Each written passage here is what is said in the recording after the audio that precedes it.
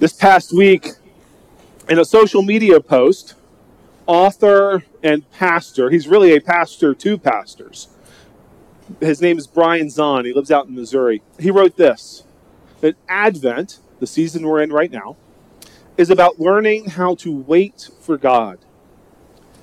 In our high-tech, high-speed, high-stress age, we are not very good at waiting. It feels too much like doing nothing. But it's not doing nothing. As we wait, we slowly become contemplative enough to discern what God is doing. Unless we intentionally cultivate some contemplative slowness in our soul, it does not matter if God acts, because we will most likely fail to recognize what God is doing. We can almost say that God never arrives until we wait. Advent is an invitation to the church to wait for God to reveal God's presence throughout the world. To wait for God's promised return when everything will be set right across all of creation, across every dark corner of the world. Reverend Fleming Rutledge writes, "The wickedness of this world is truly doomed. The Lord of the universe is about to step on the stage of world history to reverse its course." The Gospel of Mark does not begin with the genealogy of Jesus in the same way that Matthew does.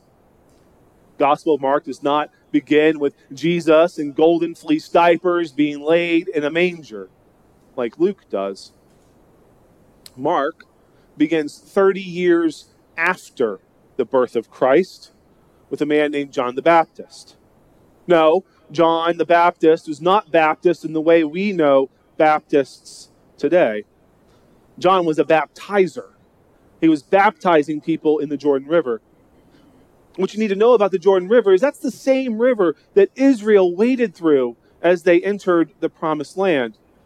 The Jordan River is the same river where Jesus would be baptized. John, through a baptism in the Jordan River, was inviting the people of Israel to repent. Repent means to turn away from sin and back towards God, to prepare themselves for the coming of the Lord.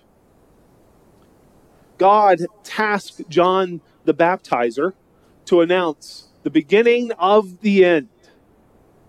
So John preaching along the banks of the Jordan River means that John preaching means that the world's been put on notice. That the kingdom of God is not going to come one day. No, the kingdom of God is here now. You see, through John, Mark is trying to get our attention. Mark tells us that John, while he's out in the wilderness, is quoting the prophet Isaiah when he says, "See, I am sending my messenger ahead of you, who will prepare your way." The voice of the one crying out in the wilderness, John in the wilderness, saying, "Prepare the way of the Lord, make his paths straight." But what John is actually doing, John is mashing together words from Exodus, Isaiah, and Malachi. The Old Testament of the Christian Bible ends with the prophet Malachi. So you see, our New Testament begins where the apostles, Matthew, Mark, Luke, John, and so on. Our New Testament begins where theirs concluded. First century Jews believed that prophecy had ended with Malachi. They thought God had gone silent. John the Baptist, quoting from the Old Testament, plus Mark's words of "in the beginning."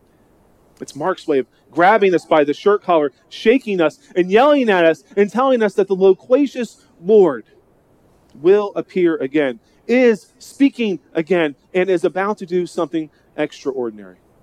So Mark is telling us at the beginning of his gospel that we had better pay attention. John's voice calling out in the wilderness, proclaiming that even in the darkest of times, God is not yet finished. Back in 2014, Seems like forever ago, doesn't it? How much has the world changed since 2014? Simpler times, I guess.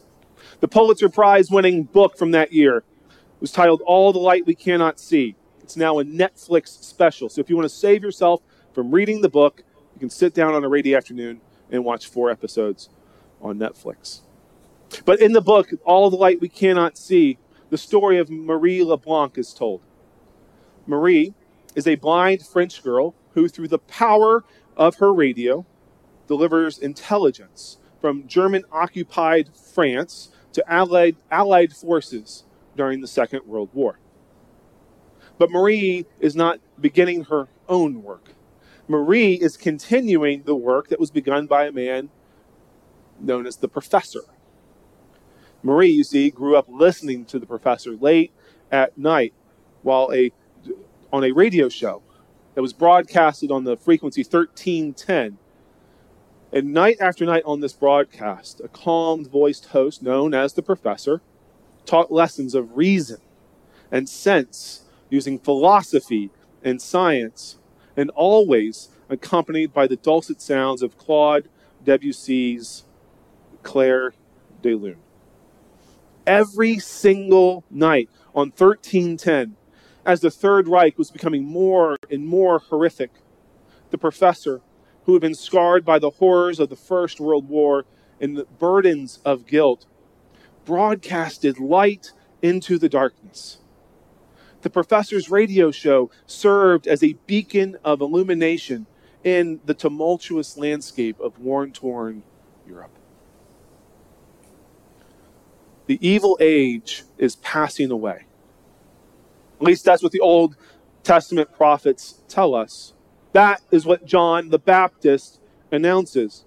It is what the incarnation, God taking on human flesh, God in Christ living among us, having friends, playing with friends as a child, going to the synagogue, going to the temple, getting in trouble during worship services, growing up as a teenager, having friends, traveling, teaching, and having a ministry. That's what the incarnation tells us.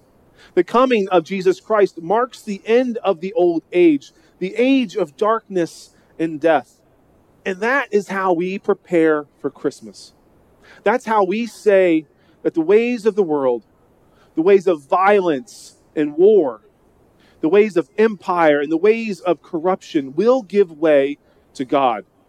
Try as we might to build up empires and lives for ourselves, God is going to get what God wants, because God is heaven-bent on making all things new.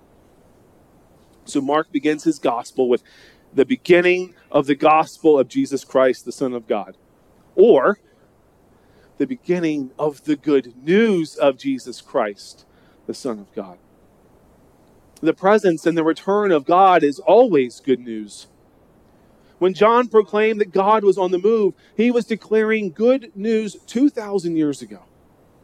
The religious leaders of the day were worried of what John was saying, about what John was doing, worried so much so that John was killed.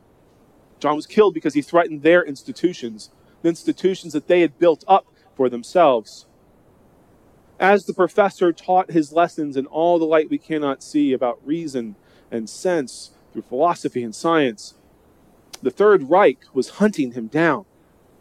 Later, when Marie took up the mantle of proclaiming light through radio, she was hunted down for daring to be a beacon of light and hope. You see, light and hope threatens the comfort and status of institutions and empires. Light, hope, and the good news of God threatens the comfort and status of institutions and empires across time. To those in positions of power, the good news of Christ's ministry sounds like the opposite of good news. It sounds like bad news. And many of us who have created lives for ourselves, curated with comfort and accomplishment, we worry that when God returns, and when Christ comes back in final judgment, and the end of the age is here, that God is going to take too much from us. too much of the things that we've built up for ourselves. So we create God in our own image, or we create an image of God that better matches the world that we have for ourselves.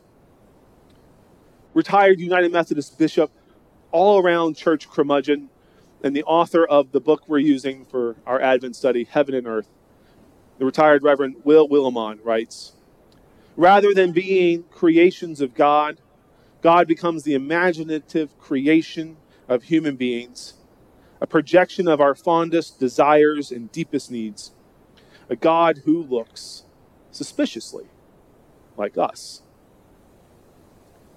In the wilderness, John is bearing witness to the reality present in Christ's ministry.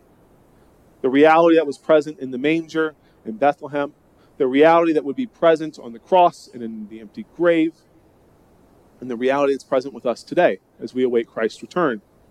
That the conditions of the world and human promises are fraudulent. Willimon continues, if you ever wanted to know why the 20th century was one of the bloodiest, or why the 21st century is off to such a lousy start, here's your answer. Once we fashioned God in our own imaginations, there was no one left to stand against human willfulness and sin. The God that we make in our own image has nothing to say that has disturbed or jolted us or called us into action or dared to ask us a question. Like the professor speaking out in the midst of the Third Reich, John the Baptist is broadcasting gospel good news in the middle of the dark night. We all want hope. Each and every one of us wants something to hope for. We want hope, which is why in Christmas of 2020, we left our Christmas lights up well into 2021, when the darkness of death and despair was a kind of cloud around us as we were first navigating COVID. We all want hope, which is why every year at Christmas, year after year, we put up our decorations, the bright lights, a bit earlier every single year. We all want hope, which is why we gather in churches on Christmas Eve. We light our candles and we hold them up and we sing, "Glories stream from heaven afar," with the dawn of redeeming grace. For as much as we love the lives that we have curated for ourselves, our Advent and our Christmas decorations shout, as voices calling to us from the wilderness, that despite our best efforts to stop God, God is going to put an end to the evil age. We are living in the beginning of the end right now because we live between two Advents, the one 2,000 years ago and the one that is promised to come. John the Baptist is often a forgotten figure from our Bibles. We read about John during Advent. He gets one Sunday. And then in January, on January 7th, it'll be Baptism of the Lord Day. We'll read about John baptizing Jesus in the River Jordan. You will remember your baptism. I will remember my baptism. And then we will forget John for another year. By the time the bright lights of Christmas overtake our living rooms, John will be a character that we will reluctantly remember. But, and it's a big but, so you know that it doesn't lie, maybe that's a good thing. Maybe it's good that John disappears. Maybe it's good that John disappears after he proclaims that the light of the world has come, so that the spotlight that was on John can fade and then fall onto Christ.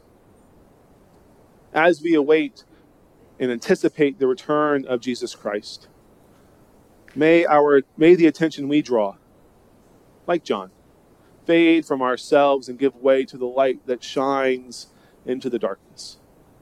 Because God is not finished, and God has not gone silent. Amen.